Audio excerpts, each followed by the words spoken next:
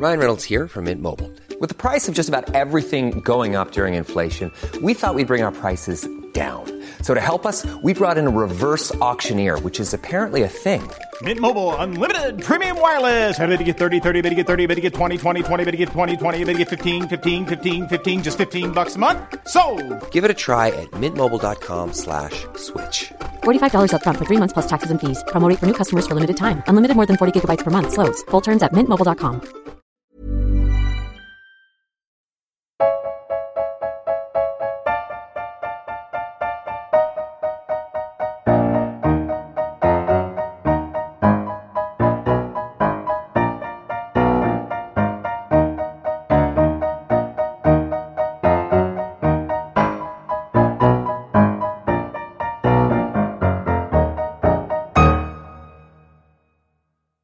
Welcome then to this week's delayed edition of the Failed Critic podcast. Jerry, would you like to apologise for this being released late? I'm very sorry. As it's solely your fault. Would you like to tell people what happened? Do you want to go for it, Steve? It's a difficult one for me to discuss, really. Deep personal trauma and all that. Basically, Jerry fell asleep. That's it. Nothing, old man Jerry. just nothing more. Like, you know, a child who stayed up past his bedtime, he fell asleep. I did. Bless him. At least it wasn't during recording. It wasn't in the middle of worse. recording the podcast. That would have probably been worse, yeah. It's all these late night recording sessions, you see. The extra hours we put in for you listeners. Yeah. It was just too much. You broke Jerry. Everyone, you broke Jerry. Right, well, yes. I'm your host, Steve Norman. I'm joined by Jerry Macaulay, wide awake this Hello. time. James Diamond. Hello. And Owen Hughes. Hello. So this week we've been to see Paranormal Activity 4. More on that later, though. Before we start off by telling everyone what we've been watching this week, James, any movie news? I've seen today, apparently it's now been completely confirmed that Michael Fassbender is going to be in the Assassin's Creed movie.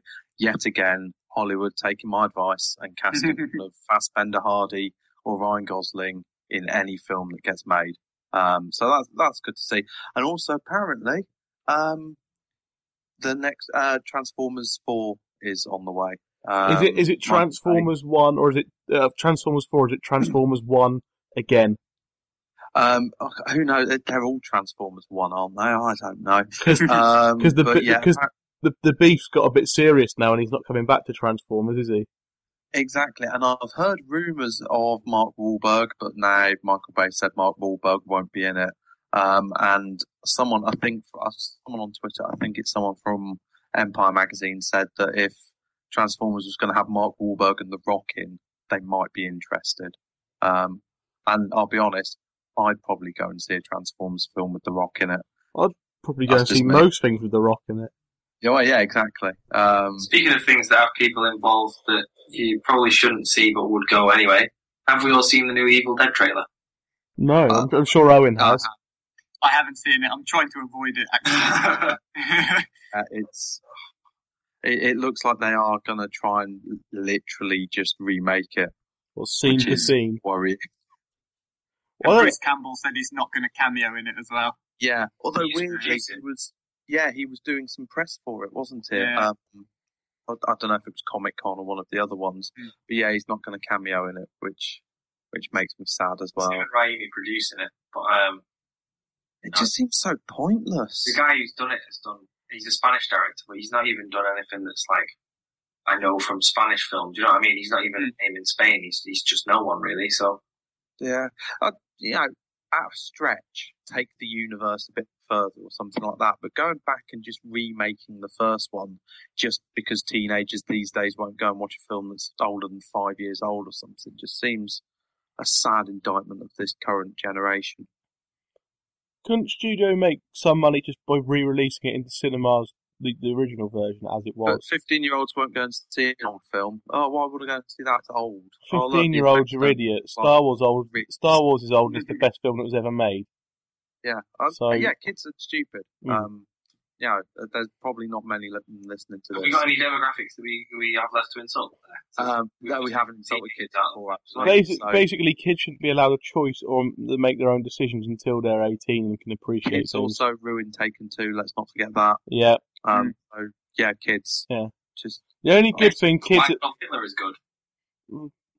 The only good thing kids have done for us with regard to film in the last 20 years is Pixar. Other than that, everything is just terrible.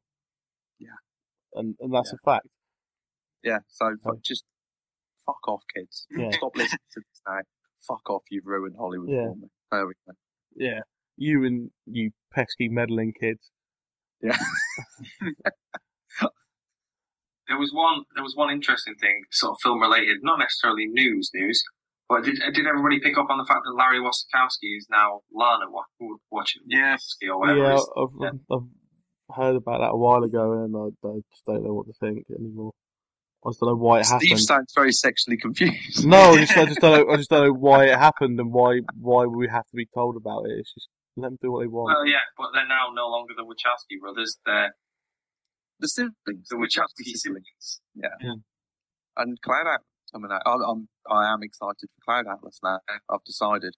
I've ummed and ahed, and I've decided to get excited about it. So it's inevitably going to be a massive letdown. So because one of the brothers who made The Matrix had a sex change, you're excited about Cloud Atlas? No. I was just trying to segue into something actually about film rather than the sexual kind of. It's not orientation, is it? The gender, full stop, of someone. There is. I was trying to stop us being less Hello Magazine and more Sight and Sound. There is apparently a very moving speech that he/she gave at the Human Rights Campaign's gala dinner. Oh, Jerry, just call him it. Right, so demographic now. There we go. We're breaking tolerance in. Steve promptly kicks them out.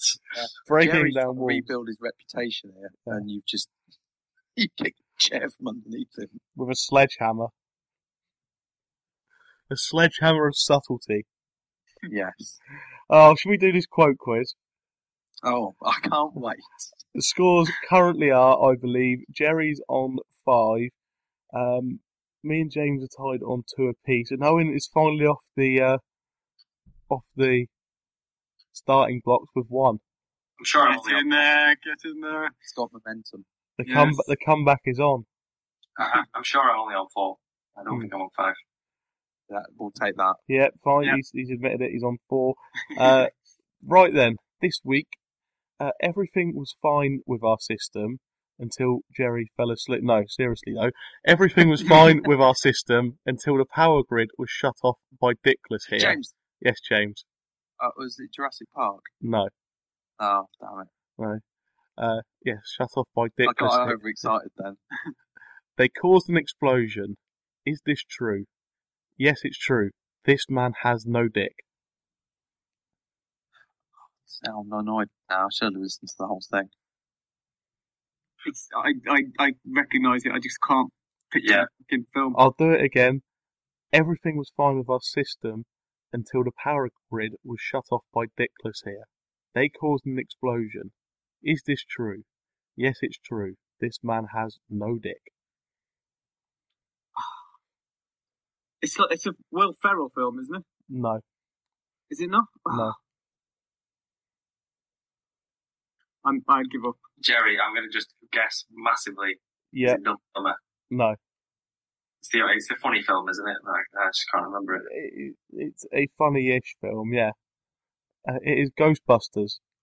Oh. Actually, I didn't know it, no. But, yeah, damn it. There we go. I'm just 1 point behind Jerry now, and it's my bloody quiz. There's going to be so many frustrated listeners now. People who are, however many we get. They're be frustrated listening to us. So, yeah, that's true. It's nothing new. Right. Just to say as well, next week the quiz is going to be a bit different in that I'm hosting it and we're doing Bond themes. It's going to be very exciting. Oh, yeah. Not for me. I can barely remember any Bond films that I've seen. No points for me that week. Yeah.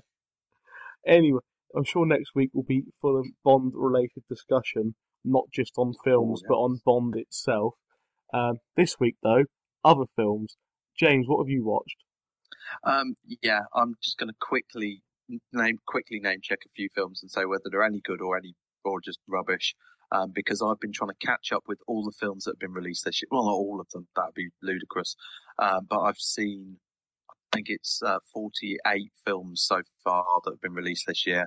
I'm trying to get that up to about 70 odd before the end of the year, so I can make my end of the year list with some kind of authority and not just go, well, these are the 10 films that I've seen this year. So very, very quickly, I watched Headhunters, the Norwegian book based on Joe Nesbo. I think very stylish, very good. Would recommend that. I saw The Gringo. Book's good as well. Pardon, sorry? The book's really good as well. Oh, I've not read the book, although I've just borrowed The Snowman, I think, off someone. So I really like the plot of Headhunters, so I'm going to read some Joe Nesbo. Interesting. Insider knowledge. That's not how the job works as a headhunter. That's not how it works. I didn't think it was. No. It was cool though, wasn't it? It was very cool. Yeah. I saw Get the Gringo or Over Here, How I Spent My Summer Vacation, the Mel Gibson comeback action film. Slightly unrealistic. Was good in places. Was better than I expected it to be, but overall, meh, kind of all right. I saw Margin Call, the fictional drama about the banking crisis. Really good cast. Reminded me of Glengarry Glen Ross in terms of the cast. It felt a bit like a play. I'd recommend that. Is it Paul Bettany, that one? Paul Bettany, yeah, it's so good to see Paul Bettany in something. I've not seen him in anything. He was on Mode a week or two ago, and they were raving about it, and I just completely missed it. So is it really good? Margin Call, I really, really enjoyed it. It got nominated for Best Original Screenplay at the most recent Oscars.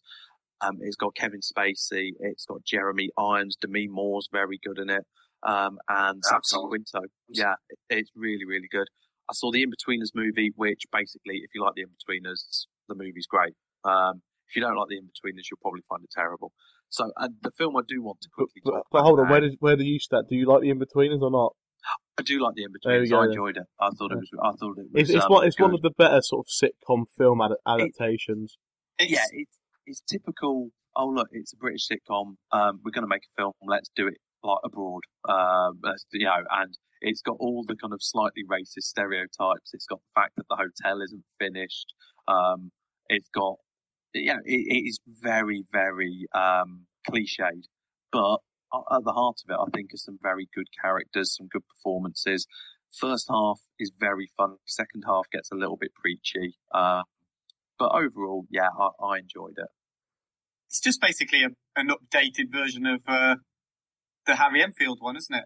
Kevin and Perry. I mean, yeah, it's okay. I thought it was better than that because they had a bit more heart. I always thought the Kevin and Perry stuff was cynical. I think adults being mean about teenagers can be a little bit. I think the characters were more likeable in the In-Between than they were. Yeah, because you're meant to dislike Kevin and Perry, or Kevin at least. You're meant to. It's a very anti-teen character in the whole place.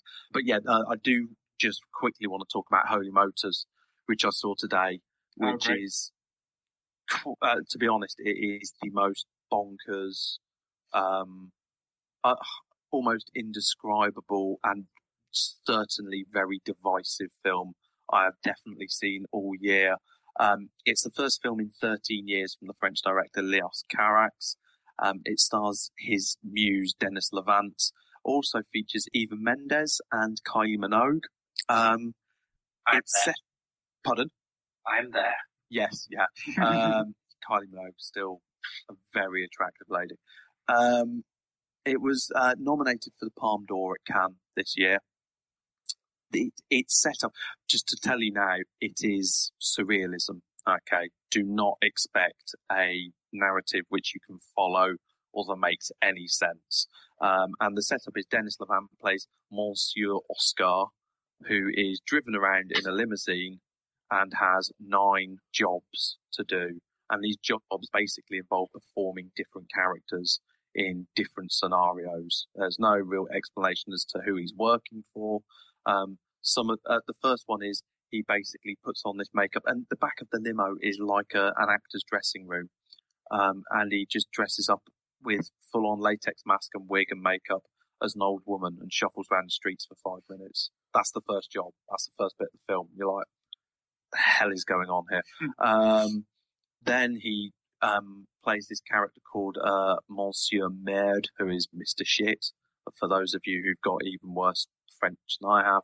And he's got this horrific wig, horrible fingernails, and he goes around like eating flowers from people's graves, pushes over a blind man, and then he kidnaps Eva Mendes on a fashion shoot, who's she's a supermodel. He licks her armpit, bites off someone's finger. It's fucking mental. Basically, my surrealism experience goes as far as some David Lynch films, which are the more mainstream side of surrealism. Let's be honest, they are still pretty much got a narrative you can follow, and Un Chien Andalou. Okay, so that's pretty, and this is probably a little bit more structured than Un Chien Andalou, but nowhere near as structured as a David Lynch film. He then there's other characters that he plays. There's a whole motion capture bit where he has motion capture sex with someone else. There's other bits that I don't want to ruin because they are quite shocking and you don't want to know about them in advance. There's a few lovely stories though that are actually just 5-minute bits of genuine lovely drama, which feel really out of place. At one point, he goes home to a house and the housewife who was there is played by a chimpanzee. Okay, it's not your normal Saturday night down at the Odeon type film. It sounds like Carl Pilkington's Monkey News. Yeah, do you know what? I'd love to sit and watch this with Steve. And while I was watching it, I was going, do you know what? I'd love Steve to watch this, because if Steve thought that 2001 was a bit odd and a bit boring, then yeah. Do you know what this reminds me of? Has anybody heard of the film Rubber? No, I haven't. It's available on Netflix US, so okay. Go and check it out, right? It's a film about a rubber tyre called Robert bouncing through the desert and using psychic powers to kill people and destroy things. Yeah, I have heard about it. It's meant to be actually really interesting, I think. Mental. Yeah. Okay. Oh, we'll check that out. The thing about this film is there are so many cinematic references in it, and it is definitely influenced by cinema. Loads of it I quite get, and I've had to read up afterwards because a lot of it is referencing 1960s French cinema, which I've not seen. But there's the Godzilla reference at one point. There's a reference to Pixar's Cars at one point. Like I say, there's this whole motion capture thing, and a lot of it is about the role of the actor. Dennis Levant plays an actor essentially, and he never gets to be himself. And it did leave me thinking. Whereas Michelle Havanaviscus's The Artist earlier this year was a love letter to early cinema, this is Leo Carax's drunken late night answer phone message to cinema. It makes no sense. It's rambling, but there is some beautiful poetry which you can kind of pick out of there. I couldn't even begin to think about how to rate it at the moment. On Letterboxd, I just entered it as a 3.5-star film, but simply because it kind of wavered between a 9 and a 10 and a 3 for me. But it's nearly 2 hours long, and I didn't look at my watch once. It didn't feel too long. And the central performance is incredible. And he talks about the whole thing is the beauty of the act. It's not about a story. It's just the beauty of his little acting performances. It's quite darkly funny in places. I can see this getting a lot of walkouts. It's a difficult and challenging film, and there are some difficult and challenging bits of it. But you say it'd get a lot of walkouts, but surely people going, because it's not going to be like, I'm guessing it's not going to be like in mainstream cinemas and, things like that. Surely if you, and people who go to see it will probably know a bit about this guy. So surely they're not going to sort of... Acting can, with critics. So critics are walking out of it, and it's their job to sit and watch films and tell people. No, I mean, surely people paying money to go and see it will know a bit about this guy and know not what to expect so much, but what he's about. So you would think that it'd have to be pretty bloody shocking to make you walk out. My experience in my local art cinema is that half the patrons are genuinely cine literate people who find out about it. The other half hipsters, are quite often of an older generation who just buy tickets for films. You would not believe how many people I've sat near and I hear them having a conversation as the film started. They have no idea what they've sat down for. So, they just buy. They've got too much free time or something. They buy tickets for any old film, especially if they've seen. Oh, Holy Motors! It doesn't say on the front of it. Oh, there's a man with a huge erection in this film. It doesn't say that anywhere on the poster, but it happens. That's because in France, you don't have to meet the person. So it's just and they'll say, "Oh no, it was at Cannes, nominated for the Palme d'Or." That's how people. Honestly, I have met them so often, especially when it comes to what they think. Oh, it's a French film. Let's go see that. Yeah, it's about a man in a limousine. Yeah, no, let's go.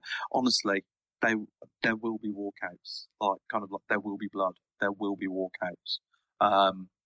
If Terrence Malick's films get people walking out of them, and they're not particularly shocking, like people walk out of them because they find it boring, this will shock and enrage people.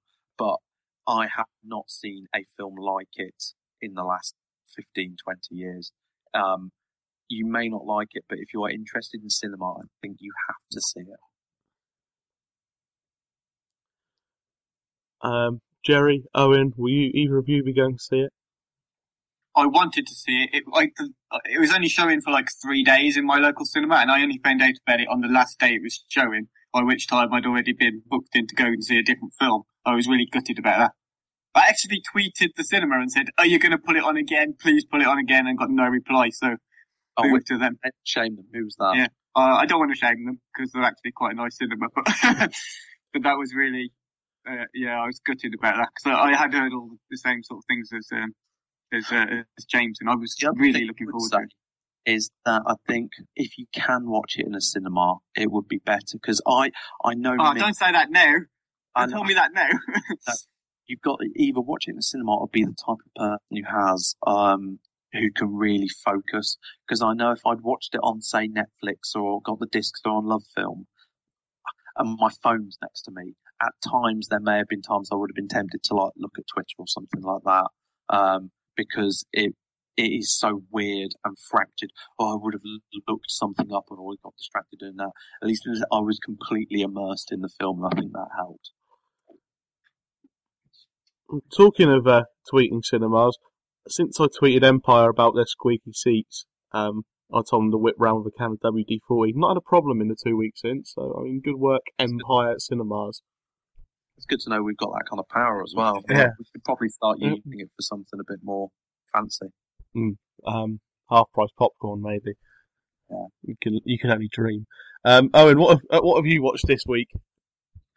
Well, I've changed my film at the last minute. I was going to talk about The Iron Giant, which I watched for the first time since I was quite young.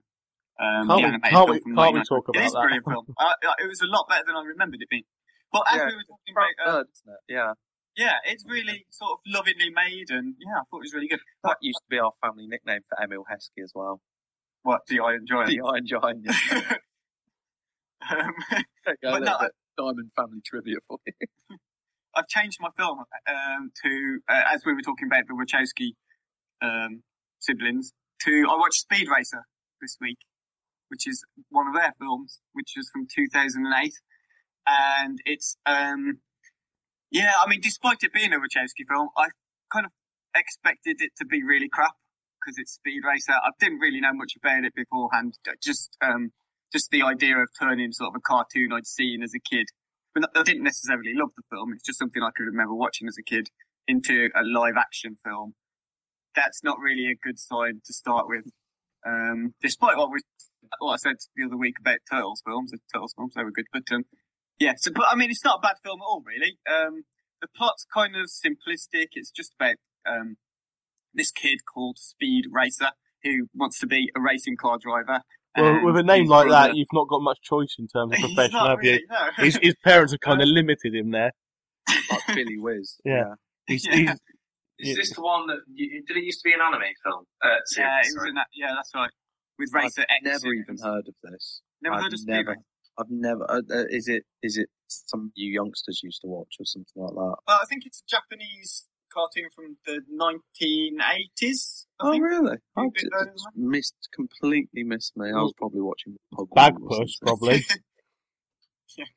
I mean, I don't remember specific plot details other than there's a racing car and there's Racer X in it and stuff. But other than that, but yeah, I mean, like I say, it's really simple plot. But what I really liked about it was its use of like colours and shapes. I know that sounds like an odd thing to say, but I mean, the way it starts out, everything is just so bright and basic, and it's just like primary colours and stuff like that, and all the shapes are just, most things are made up of like squares, or they look really blocky, or they look just very round and stuff.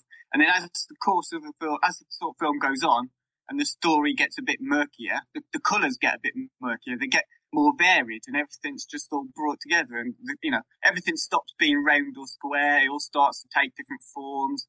And it just really actually struck me how effective that shapes can be in like storytelling, not just because something either gets sharper or duller or whatever. I mean, as Speed grows up, Speed Racer grows up, and he starts to have more sort of complex feelings and understands a bit more about the racing leagues and what goes on behind the scenes and stuff, and everything around him kind of reflects that. It all sort of grows and twists, and the shapes and the colours just become more varied, and it's really a clever way of using that. I think so. I mean, some of the scenes in it too, they're just really mesmerising. Parts of the races. I mean, if you've got a kid who's easily distracted by bright lights and shiny, swirly things, then they won't budge from in front of this film, because it's got lots of shiny, swirly things in it. It should. I mean, I haven't got a kid to test it with. I didn't watch it as a kid. I'm an adult and I watch the kids' film, but it's basically. I mean, it's a good film to keep their attention because there's lots of stuff happening all the time. Very visually strong. I mean, I know it's not always enough for a film to be quite strong visually, and it does fall a little flat with the performances of sort of most of the cast. Although it's got Roger Allam, who is Peter Mannion. Oh yeah, Mannion, yeah. Amazing. Yeah, he's in it. Now I'm interested. And he's actually pretty good in it, but he just plays like a pantomime villain, basically. But he's good at doing that. He plays it quite well. But yeah, the performances from most people aren't particularly great. John Goodman's okay, but again, he's just basically playing the standard father figure for the film. And, Susan Sarandon's in it, I think, as well as the mom. So it's, I mean, it's kind of got a few famous people in it. Lots of, actually, someone who is in it, who was a bit of a cameo, I guess, was, do you watch Modern Family? Yes. Yeah. Do you know the youngest daughter, Ariel Winter, I think? Oh, yeah.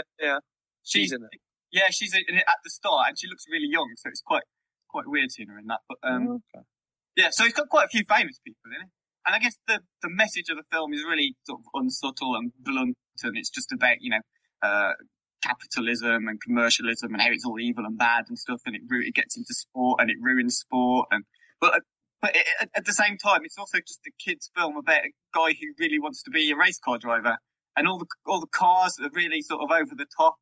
Like the sort of the little toy cars you used to have as a kid that weren't just little cars; they were like racing cars with stripes and all these like different patterns on them, and they look really cool. And the other thing I kind of guess that it comes into criticism for, which I really do want to highlight actually, and it's quite a serious criticism. It's not a criticism of the storytelling or the visuals or anything like that. There's a monkey in it, a chimpanzee, and I'm not going to get all petty about it. Oh, I remember this. Didn't someone chin a chimpanzee or something on set? Yeah, they did, and I think it loses a few points for me when I found out about it, because I just thought, well, if you're going to use animals, they have punished the chimp. Yeah, they mistreated the chimp, and put a petition to get it boycotted and stuff. Does that mean they're not allowed the bit in the title credit in the title, so it says no animals were harmed in the making of this movie? Did it have that there? Yeah. Because all films have to have like a representative. Someone on set, don't they? They're going to use animals.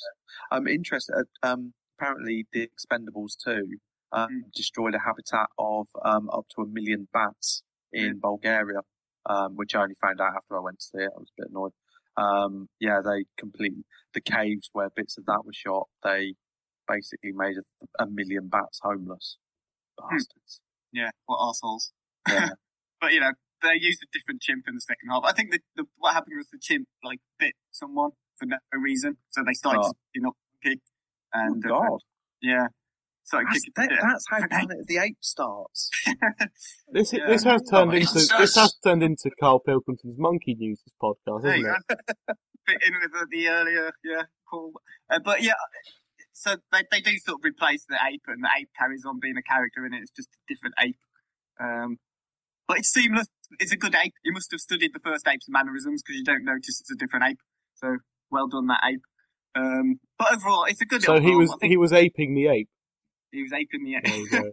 Yes, very good, Steve. I'm surprised that you didn't have most of these written down, and we don't provide you with these film reviews beforehand. No. So off the cuff, that one. Very good.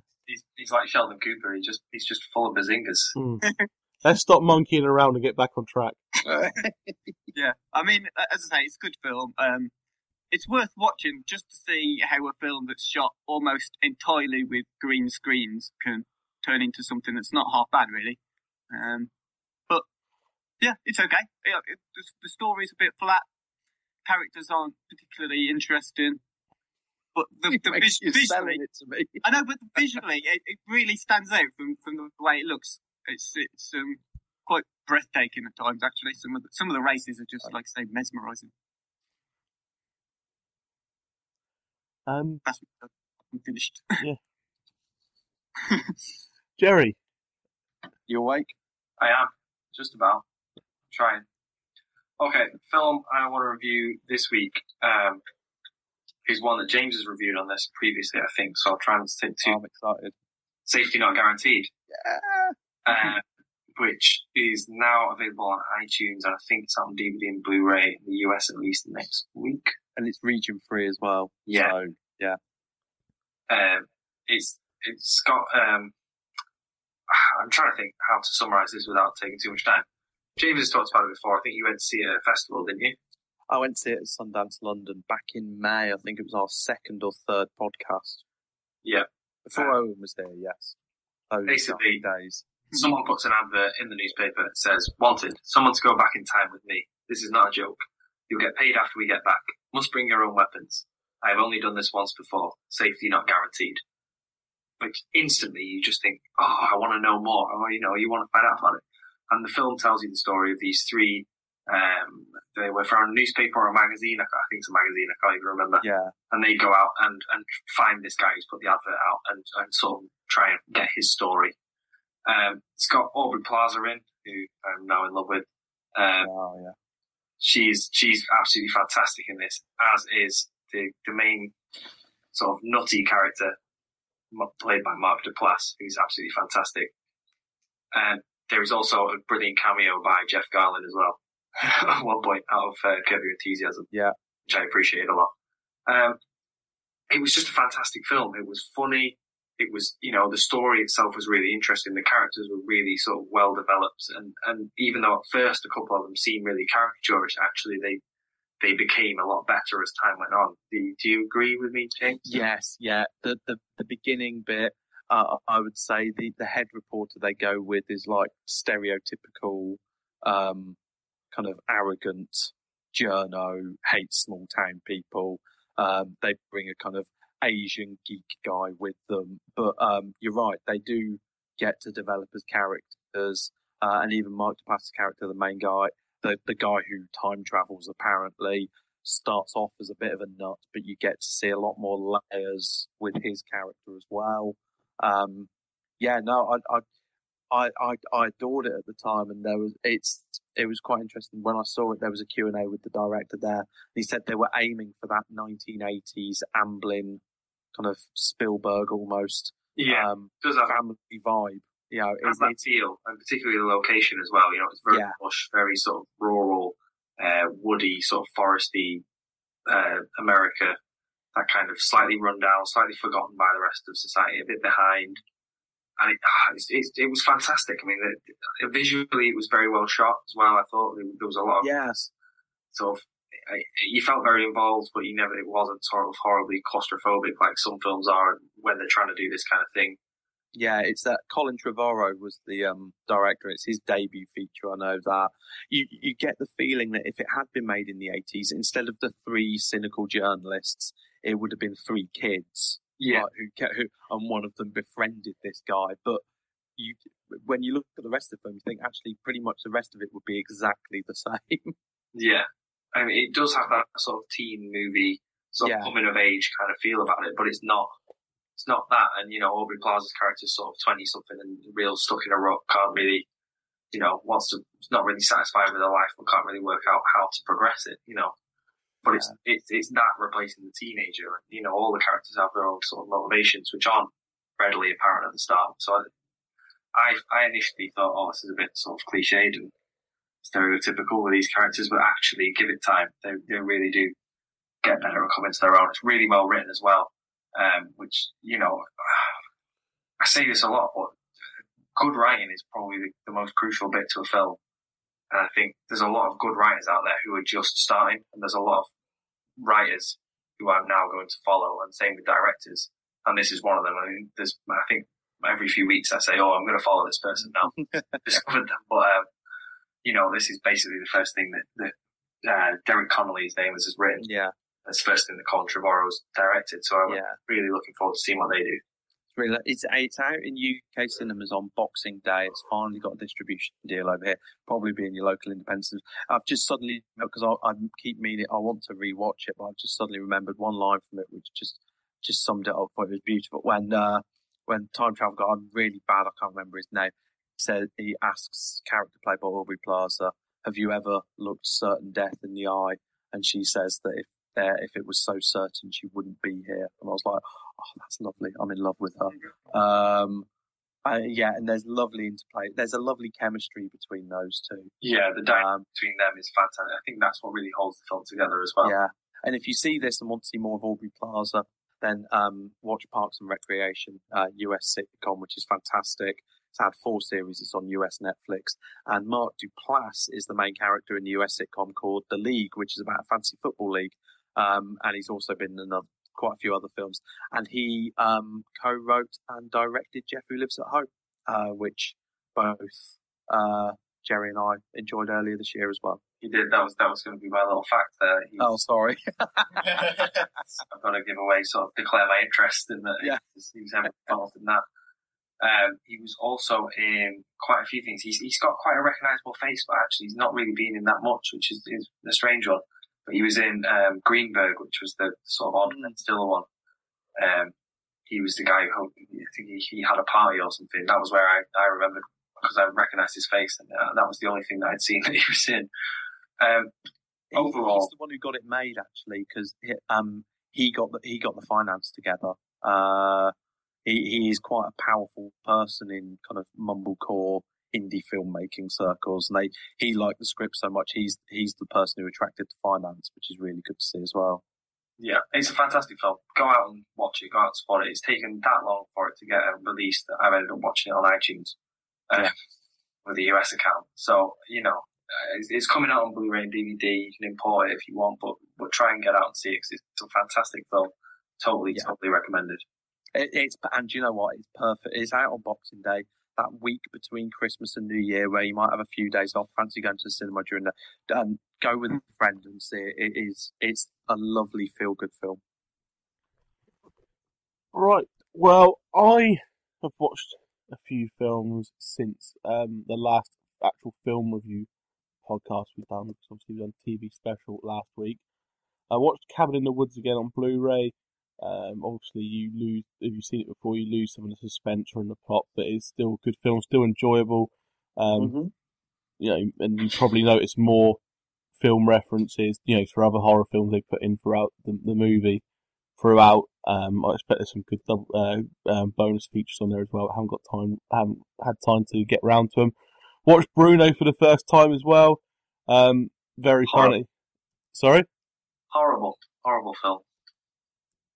I thought it was funny. I thought it was alright.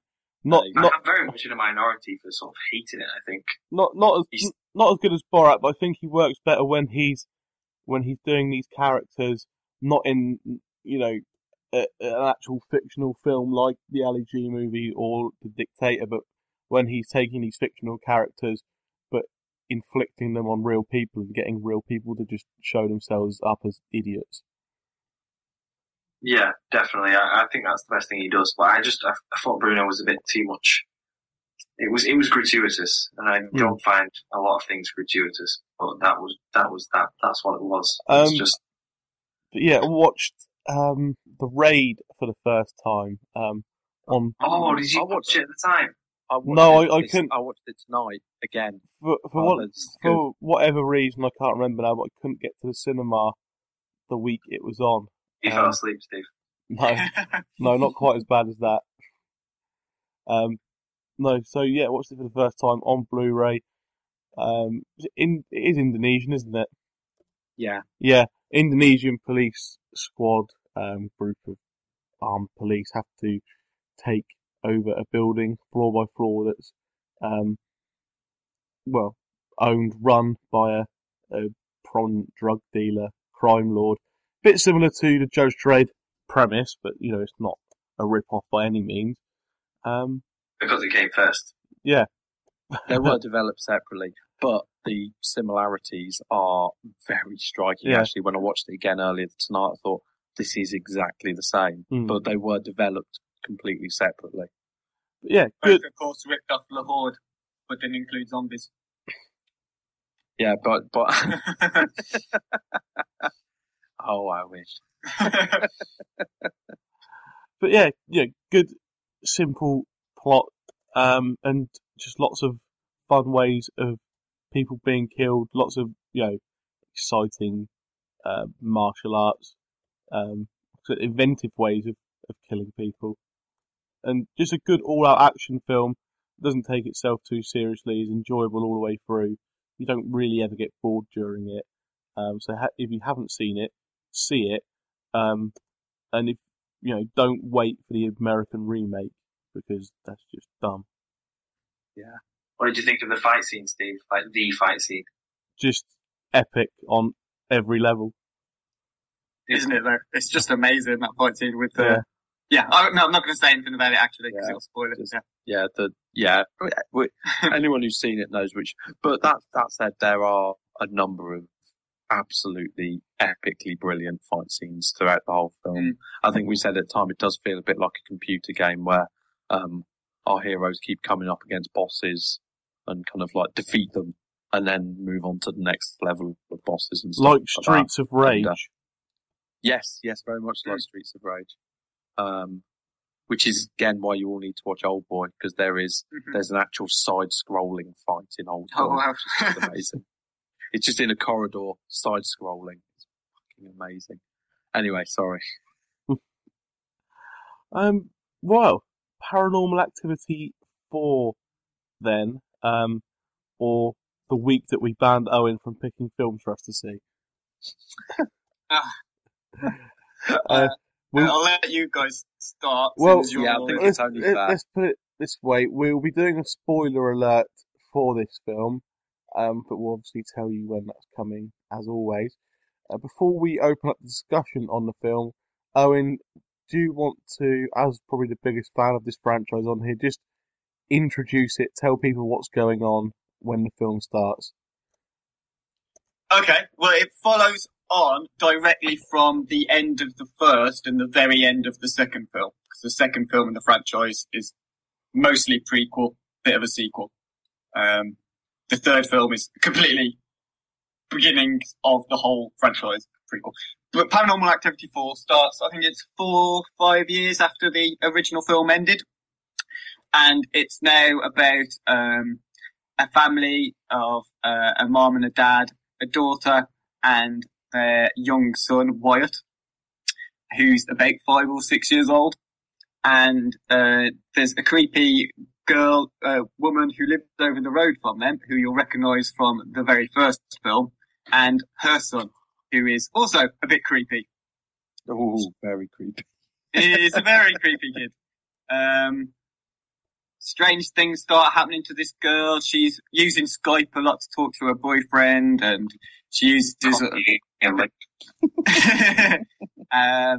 So they get much better quality than we do. Yeah. None of them go out to their cars to record it or anything either. So. No, sure. But so she's all automatically started to record stuff anyway. And as more creepy stuff goes on, they set up laptops around the house to actually record every room in the house. So, yeah, basically more of the same with regards to that. But the story is definitely a sequel now. They've given up on this prequel idea and gone straight into sequels. And without spoiling any of the previous films, I think it's actually a really good continuation of that story. I think you get to see more of, or learn more about, I guess, the demon that's involved with it, the haunting, I guess, and the kid in particular, which, I want to listen to what you guys have got to say to criticise it first before I come back with the rebuttal. Oh, basically, I enjoyed the first 3 films in the series, in the franchise. Did you, Steve? I didn't know that. Okay. For what they were. I mean, obviously, they're not going to make my top 10 films of all time by any means, but they're enjoyable for what they had. They had the desired effect. This one, I felt, with the previous 3, they built up a lot of tension, sort of made you feel really tense and sort of, that kind of feeling, whether you watched them at home or in the cinema or whatever. But then, there was a payoff to it. There was the scary moment. There was the moment that made you jump. There was the moment that made you go, fucking hell, what's going on there? And this film, the tension built up, and I didn't think there was any payoff. I thought it built up the tension, and then when it came time for the payoff, you're like, oh, all right. I don't know if it's because it's been done in 3 films before, so you're kind of desensitized to it, or if this film just didn't really achieve it that well compared to the other 3. It's the second one, Steve, because I haven't seen any of the other 3, and I still have the same reaction. I'll go through the first 15 minutes, right, and then, I've got the advantage of not having seen the first 2 or 3 films. So the first 15 minutes, this is quite interesting, it's quite good, I'm quite interested, I want to know what's happening. Oh, it's quite an unusual format. And then nothing happened. And then the film carried on, and nothing happened. And nothing happened. And it just went on and on and on, and very, very little happened in this film. I mean, the product placement pissed me off massively. Absolutely massively. It was quite a bit, wasn't it? I mean, and it's cheap enough to make, and that annoyed me in that, look, this film is a guaranteed profit. Okay, this film, it was always going to make a profit because it's cheap to make, and people will definitely go and see it. Okay, there is an audience for it out there. So yeah, the extra product placement and the amount of it is just pure naked studio green. Yeah, this is one of the first films ever where a product placement has been integral to the bloody storyline. I mean, I don't think we can spoil it. I actually quite liked that right at the beginning. Okay, I thought, I didn't know that about Kinect. That looks quite cool, and obviously someone had told one of the filmmakers at some point. They thought, oh right, yeah, we'll have to get that in there. And it worked quite well. It worked for that first scene. But then it was constantly on. And who leaves their Kinect turned on all the time? Don't people know about standby? Oh, but yeah, who leaves Kinect all the time? They turned it on all the time specifically to record it. Okay, all right. But I mean, who turned on that lounge? Who turned that lounge video camera to night vision mode at night though? That's what I want to know. Yeah, because when it's daytime, it's not on night vision mode. And he came down and turned the light on, and it was normal. And then he turned the light off. But yeah, that's just what I want. Because a couple of weeks ago, I think I reviewed Paranormal Activity on here, didn't I? Because Owen was very kind to send it to me, and I kind of I gave my speech on why found footage doesn't really work for me. You can also check out on my latest weekly rant on failcritics.com, where I expand on that a little bit. And so I don't want to rehash a lot of my arguments about why found footage doesn't work for me as a technique. What I will say is I've only seen the first film and this film, and about halfway through I thought this film was better. I thought the acting was better than the first film, and I thought the characters were more sympathetic than the first film as well. I hated the couple in the first film. Hated them with a passion. I wanted them to die. This was definitely the first film in the series where the characters in it are actually quite likeable. Except you say characters, right? The main girl, she was all right and she was doing a good job. And by the end, I was thinking, I feel really sorry for you because you're the only one who's putting effort in and doing a good job. The dad, what the hell, that dad? Who cast him? I know, he looked like Shane Warne. His dialogue was the quality of a porn film. That's how bad it was. Yeah, he wasn't great. I didn't like the mum. Mum was just awful. The boyfriend was really annoying. The boyfriend was a dick.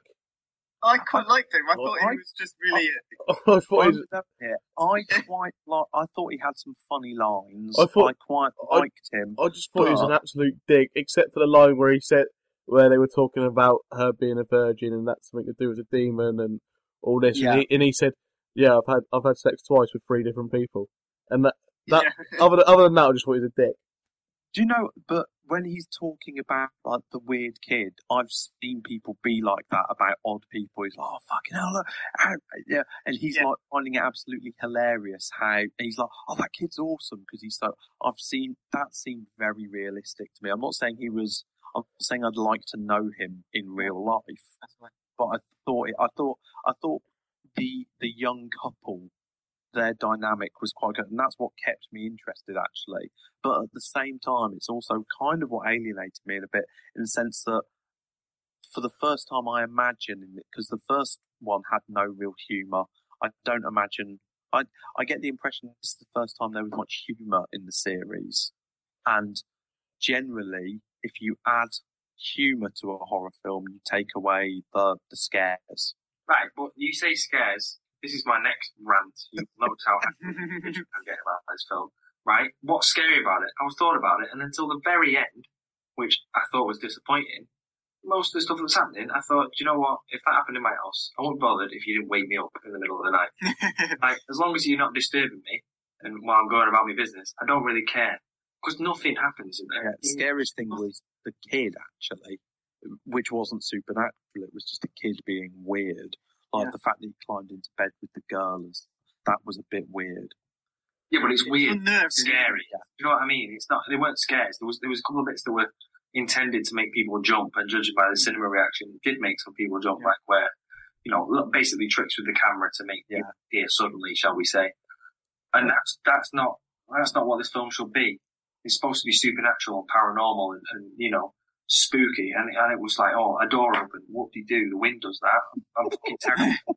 But I think you've got them. Just But Jay, Jerry, if you watch the first one, it's a lot better. Because did you agree with what I said at the beginning? The film builds up tension, and then there's no payoff to the tension. Absolutely, but we'll go into spoiler alert. No, but I mean, watch the first one, watch possibly the second and third.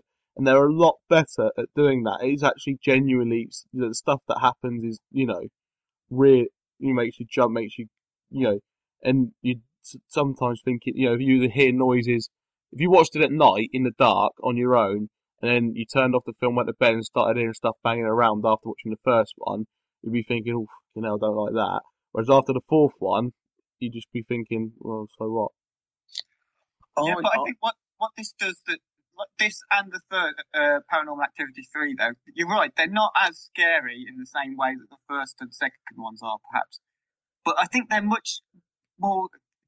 The whole style of them it seems a lot more clever with the cameras. It's not being funny, but having a 15-year-old girl carry your laptop around to move your narrative along and FaceTime a boyfriend for like half the film, that isn't clever stylistically. It's just like, what the hell are you doing?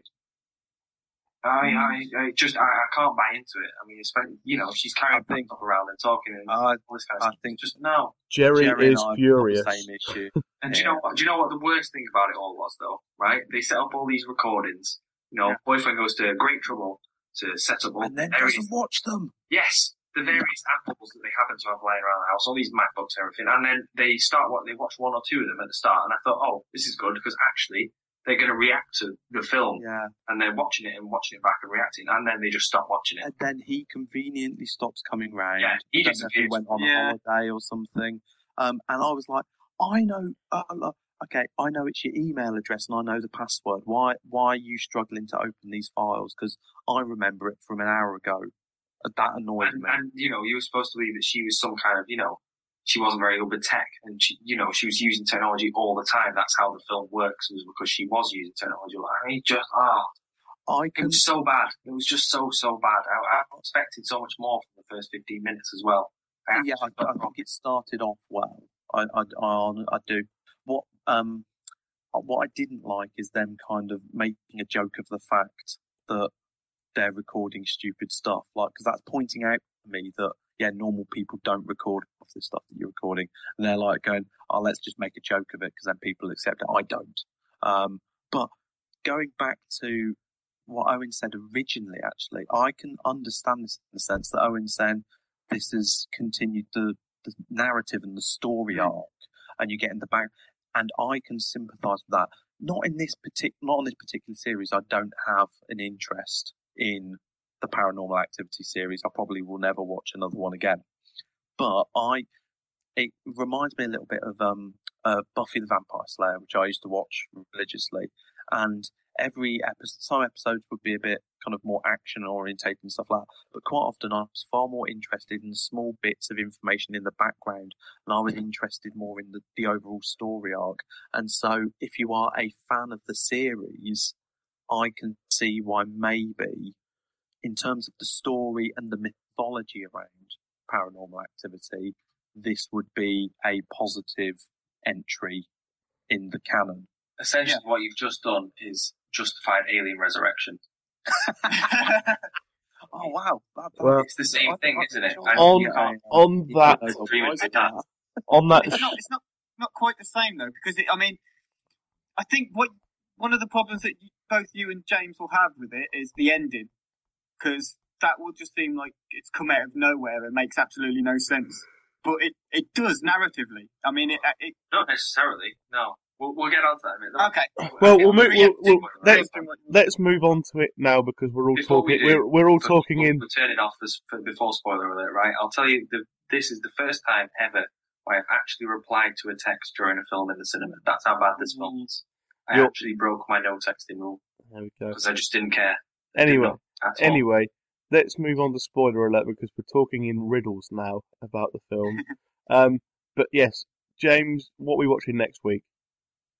I've been waiting for this for ages. The Batman special that we had is our most popular podcast ever, and so we're hoping, in pure Hollywood flogging a dead horse style, we're going to do a Bond special. So Skyfall is out on Friday. The next Failed Critics review is going to be a Bond special. We will have been watching Bond films. There'll be a Bond theme quiz, and then there will be what I'm sure is the highly anticipated Failed Critics reaction to Skyfall. None of this premiere rubbish. No, none of that. And the Failed Critics, that's what you want. Yeah. The website is failedcritics.com. Facebook is facebook.com/failedcritic. Twitter is @failedcritics. There you go. And I'm assuming if you're listening to this, you know where to find the podcast. And if you don't, just ask the person who put it on. They'll tell you. There you go. Or give them their phone back. Yeah. Yes. If you've stolen this from somebody, please return it. But tell them that this was good. Yeah. Hand it back, but with some praise, saying thanks. Yeah. You wouldn't download a car. Fuck you, man. I would if I could. Anyway, yes, on to spoiler alert. So don't listen if you don't want Paranormal Activity 4 spoiled for you. Okay, can I just jump straight in and talk about the ending then? Yeah. Witches! Well, yeah, you see. Hundreds of the fuckers! But that part with, all the people who keep turning up at the house, and at the end when there's just hundreds of these I thought witches. that was a swingers party. Sexy witches. Yeah, sexy witches. But that it ties into the third film. Oh I'm yeah, not going to say what. Yeah, it ties into the series of films. It ties. I was going to say, I- judging by what I'd read about the first one, it ties into that as well, doesn't it? Yes, but more so the third. Isn't it a witch's coven? Am I right in thinking that? Yes. That only appears in the third one, though. Yeah. You only see them in the third. Oh, not according to the Wikipedia summary that I... No, I don't Never think- trust Wiki. James Wales, or whatever his name. He's a lying bastard.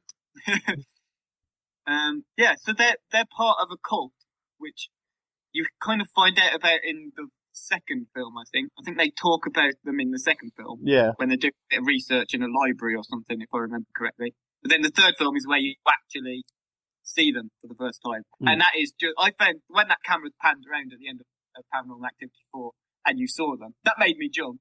And the similar effect takes place in Paranormal Activity 3. And that made me jump as well. And I thought, yeah, if maybe people like yourselves who haven't seen the other three, But to would not quite get the same impact. Well, on who they are. to explain it really, the third film in the series is a prequel to the rest.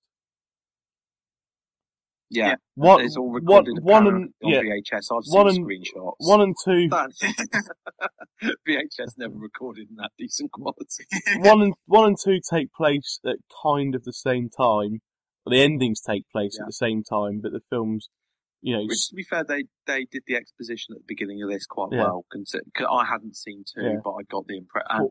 Although I did read the Wikipedia page as well. To be Four fair, take- I four- knew what was going on. 4 takes place 4 or 5 years after 2, and 3 takes place when the sisters from 2 and 1 as well And 1, yeah. are children themselves. So Right. I suppose 20 odd years prior to 1 and 2. In terms of the time difference, Owen, can you explain to me why there is some random kid now rather than the kid who got kidnapped? Because he's grown up a bit. When he was kidnapped, he was just like a little... No, but baby. who's the odd kid then? Yeah. Who's the odd kid? Well, we don't know. Because most Is he a kidnapped baby, or is he just like what? Is he that and they've just changed his name? The kidnapped baby was the family's Wyatt, kid, wasn't it? Yeah. Wyatt. Hunter, yeah. Yeah, He's, which is hard to explain because, at the end of 2 and the end of, at the beginning of 4, it said that, what's her name, Kerry or Kelly or whatever, and Hunter haven't been seen or heard or no one knows where they are since. Katie. Yeah, Yeah. Katie, that's it. And then this kid somehow ended up in an adoption process, like an orphanage or whatever, however you get adopted if you're in America and need adopting when you're like 1 year old. And he's I think they just leave you at fire stations. I'm pretty sure that's how the American adoption system works. right. And then you can just come in and pick one. That's the American demographic out.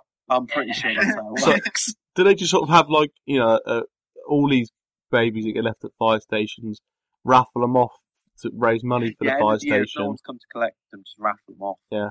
That's the way it works. Or I work in child protection. or Yeah. a hoopla, I know. you got to throw a hoop over the baby's head to win it.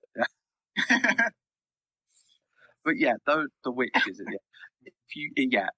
This is where me and Jerry have. Although it's quite interesting to hear Steve's reaction to the film as someone who did like the first 3, but clearly this film hasn't been made for me and Jerry, and we do have to. I'm happy to hold my hand up and go, I don't like found footage. It's like someone who hates musicals going to see Les Mis, which is what I'm going to make you all do, when it's in January, and saying, oh, that was fucking shit. I hated the fact that people burst into song and song. The fact is, me and Jerry cannot get past the found footage element. Okay, and we both said why we can't, and I think we both make very valid points. Well, but it's still a subjective thing. have you ever watched this found footage film that you've liked? Man Bites Dog. Cloverfield was alright, wasn't that bad. I did Blair like. Project's I good. did quite like Blair Witch Project, but you see, with me, if it's found, and it's weird. I then split found footage into yet more subgenres, and there is the one with documentary gone wrong, which I can understand people filming because they're filming for a documentary, and in documentaries you film everything. Okay, so I can understand that. And then there's the found footage of, oh look, I've just bought a video camera, or look, it's on my phone, and that found footage I just cannot get into it. And I haven't watched Chronicle yet, and I've got a feeling that despite loads of people telling me that Chronicle is brilliant, I still think I'm going to have this barrier where it's a kid who films everything. I don't believe that. I just don't believe it. No, seriously, watch Chronicle and watch Troll Hunter. Okay, although Troll Hunter, they're a documentary team. Yeah. So I believe that. But by the podcast after the Bond special, I want you to watch Troll Hunter and tell me what you think. All right then. Okay, I'll take that as a challenge. It might be on Love Film Instant, James. I did watch it on Love Film. Well. Yeah, I think I'll watch it. No, I do want to watch it. Apparently, it's Norwegian. I didn't realise it's actually comedians in Norway. I didn't realise that. And then on your Netflix, after you've watched it, you get because you've watched Troll Hunter, a series of sort of Norwegian films then that you're never ever going to watch. But it's nice to have that suggested to you. That'd be better than because you watched Dora the Explorer, because I've put on programs for my kids. It's messed up my recommendations completely. Nightmare. But yeah, I've completely forgotten where we were anyway. But I was just trying to cut Owen a little bit of slack because I know that we were prepared to eviscerate his film, and I told him he's not allowed to pick any more films for 3 months he's on back. But I am man enough to hold up my hand and say, this film wasn't for me. It didn't convert me. Yeah, well, look, regardless of the found footage problem, which I do have a problem with, but it has been successful in other situations. The problem with this film is not enough happens at all, and there isn't a payoff at the end to pay off. Putting up with the sort of slower build-up that you seem to think is happening, because you're thinking, well, why is nothing happening? Oh, well, they must be building up something and trying to ratchet the tension up and everything. But it wasn't. I think there is stuff that's happening, though. It's just, I suppose in a way it's like a Stuart Lee routine, isn't it? You think there's no jokes, but it's funny. And I think with this, you think there's nothing happening. But for me, it's still continuing a story that I quite enjoy watching and finding out about, and I still want to find more out about it. It's one of the few films I'm quite glad has turned into a franchise, because it's one that I think there is room to manoeuvre and tell more. And because of the slow way that the story gets leaked out through the films, that, yeah, you can do it this way, and there can be more to tell at the end of each film and still leave me quite satisfied. But I think the thing with it as well, the scares aren't scares in so much as, Texas Chainsaw Massacre. They aren't scares in so much as they don't scare anyone at all. But they're jumps. They make you jump. And well, I don't think they did this time round. Sorry, Steve. Whereas the first 3 films, it did that. It'd be really tense, and then something could happen, and it'd make you jump, and it'd make you feel uneasy and everything. I don't think it did in this film. You'd feel tense in the build-up. I thought once it got towards the end, I thought, right, there's stuff actually happening in the daytime now when it's light. So that's, which doesn't usually happen in horror. Everything usually happens at night when it's dark. And it's happening in the day. I thought, well, that's something's gonna happen here. And it just didn't really. It was just sort of... It was the thing with the knife, and it's like, you've got this knife flip, and then that's on the table, and you're just like, well, what? I'm not, hate someone. I know it's a cliche, but just make you hate someone. I see blood. The series for me now is gone beyond being something I want to watch to get scared by. It's at a point where I think this is the story I want to find more about the character. Well, not necessarily the characters, but just Katie and Hunter. I want to see what happens to them. I want to see what they've been doing. I want to see how they've gotten to where they are, and then I want to see what's going to happen to them as they carry on. And the scares, I think we're all in agreement that they're just not really scary in this. Yeah. Which is I get quite easily scared by ghost stories. And the only thing that actually, there were 2 scares for me, pretty much. And that was a jump was when her boyfriend came in and pulled her off the bed, like the fake out. Yeah. And actually, I did find the scene in the garage with the car quite unsettling. It wasn't a jump. Yeah, it was That was an unsettling moment. I just want to say the other thing that annoyed me actually, the Shining reference. Oh, I like that. See, that just seems horribly crowbarred into me. I didn't like that at all. I really like that. As soon as it's happening, I was like, this is a little reference to another film I love. See, and I just wrote down fucking Shining reference. But the other films have been quite good at keeping those references out of it.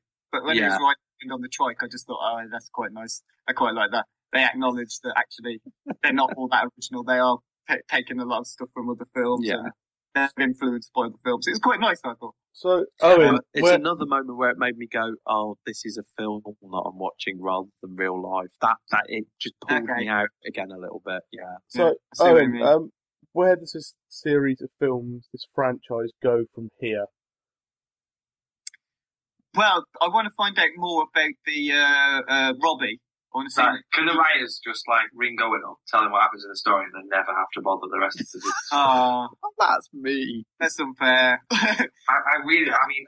It's already been greenlit, by the way, Jerry. Just to let you know, it was greenlit this week because it made 30 million in the US box office in its opening weekend. Of course, it made more than its money back in its opening weekend in one country. Of course, it's going to be greenlit. This will go on for another 5 films. This film, it's like the Saw films. It's just a little. I think there's films that we've watched this year on the podcast that I haven't liked. Dark Shadows, I wasn't a fan, but I could find some positives. And this one, I absolutely hated it. I felt cheated out of my money. Oh, good. But you have gone into the 4th film of a franchise where it's different to Saw films, where you could go into to watch Saw 3 and go, okay, well, it doesn't really matter that I've not seen the first 2 because this has got a self-contained story and it's all happening and. Whereas that's one of the things I quite like about the Paranormal Activity films. It isn't just each film's a self-contained story. I know James mentioned Buffy earlier. The first series of Buffy is just a Monster of the Week kind of series. It's not until later on, maybe halfway through the second series, where it starts to really cleverly work in this overarching sort of theme and narrative. And I think Paranormal Activity has started out as a standalone film, and it's grown into this kind of this string of stories, and it's a little bit different to most other horror franchises. I mean, we talked before, didn't we, about Hellraiser and Halloween and stuff. Each of those films isn't necessarily one that continues the story from the previous film. They might have interlinking things like 4 and 5 are all about the little girl. But, this is the Paranormal Activity films are definitely a series of films or chapters to a story. So to cut it off at 4 would be really, really mean on people like me who've invested a lot of money and enjoyment. Owen, do you explain it all? That kind of. I mean, you say it's progressing though. I mean, what did you really learn about that Katie character in this story? Well, Katie, you kind of don't know what happened to her. So now you know that she's there. She's got this other kid. She's trying to get hold of Hunter again. So something must have gone along where she's lost Hunter at some point, and he's been taken into this adoption agency. There he's with this other family. You kind of learn that the demon is still trying to get Hunter. So there's something to do with Hunter, and perhaps not necessarily Katie anymore. It's maybe moved on. I think there's a lot of different interlinking plots with the demon. He's basically, the demon's the only character that links the whole film together. How does Katie find where Hunter's living? Does she Does one of these witches appear to her like Obi-Wan Kenobi on Hoth? And, you must go to the Dagobah system. Owen, I've got a serious question for you here. Then, do you think they should continue? Obviously, the found footage motif is the kind of series trademark. But if you're interested in the story, do you think there's anywhere they can go with found footage, or do you think actually would it be quite brave if they dropped the found footage thing but continued the story? No, I wouldn't be happy for them to drop found footage. Okay. As a sort of method of making the films. I quite like found, I'm sure Steve will back me up as well when I say that found footage films, not necessarily found footage documentary style, but found footage films in general, when they're done well, Yeah. And I think Paranormal Activity films they're really good. And I think I've seen some excellent found footage films. I've also seen some really crap ones, like the one that was Apollo whatever on the moon. Yeah, rubbish. I mean, really, an hour and a half of my life I'll never get back. I've seen some good action films. Yeah, no, I appreciate that. There's good found footage films out there. It's just this isn't one of them. I think it is, and I think it. Found footage films of any genre. There's one that's coming out soon, isn't it, with Jake Gyllenhaal and someone as like cops, a buddy cop film, which is like a found footage film. Oh yeah, I think it seems a bit more serious than a buddy cop film. Yes. Although, again, that is using that from the trailer anyway. That is using things that I believe that people recorded. I know it sounds really pedantic, but from the looks of it, it's using in-car cameras and kind of helmet cams and the types of things you see on Cops and Police Camera Action if you're English with Alistair Stewart. But yeah, again, that I can believe a bit more. And actually, I quite like the idea of mixing found footage with standard narrative exposition as well. I've got no issue with that. Like I say, I've got an issue with a very specific type of found footage film, and I can't get over it. That's my own problem. One final thing before we finish this podcast, because we're getting into dangerously let's rant on for ages territory like we used to. In the kid's bedroom in this film, I just didn't know what this was. Little frog-looking thing that seemed to have water, like mist coming out the top. What the hell? What is it? It is. Yeah. What the hell is that for? It's for horribly middle-class American people who have too many MacBooks. There we go. Too much writing and stuff like that. That bothered me more during the film than the bloody ghost or the spirit or the demon. I was thinking, what the hell Which is says that? it all about how unscary most of the scares were. The other thing that did freak me out, actually, down in their dining room, they had like a kind of child circus tent. Do you remember seeing that? Yeah, I've got that in my house. That was the thing that scared me the most. Was like, oh, that's mine. Oh shit! I was thinking, shit, these classless people are the same thing as me. I'll get that. It's IKEA. It's 20 quid in IKEA. That's all it is. There we go.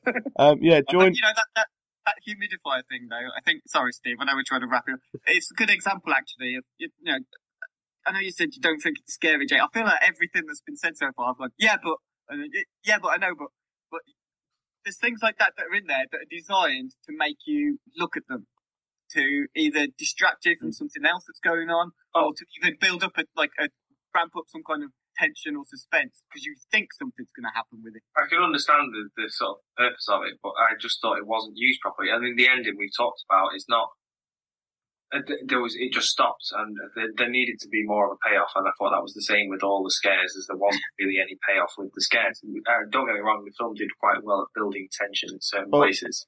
There we go. Hang on. Right, I've challenged James to watch The Troll Hunter for the podcast after Bond.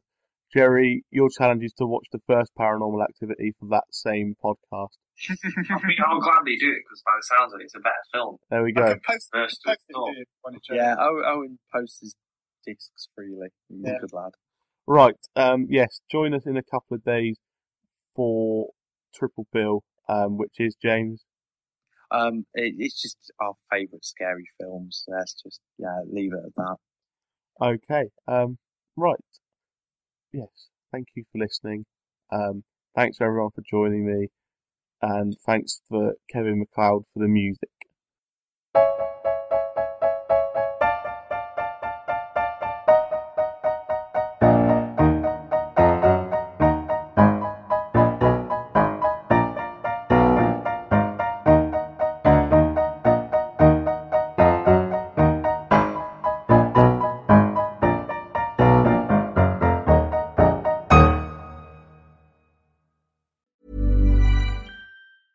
Hey, it's Paige DeSorbo from Giggly Squad. High quality fashion without the price tag. Say hello to Quince.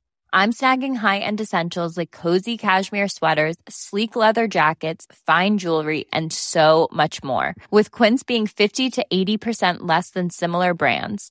And they partner with factories that prioritize safe, ethical, and responsible manufacturing. I love that. Luxury quality within reach. Go to quince.com/style to get free shipping and 365-day returns on your next order. Quince.com/style.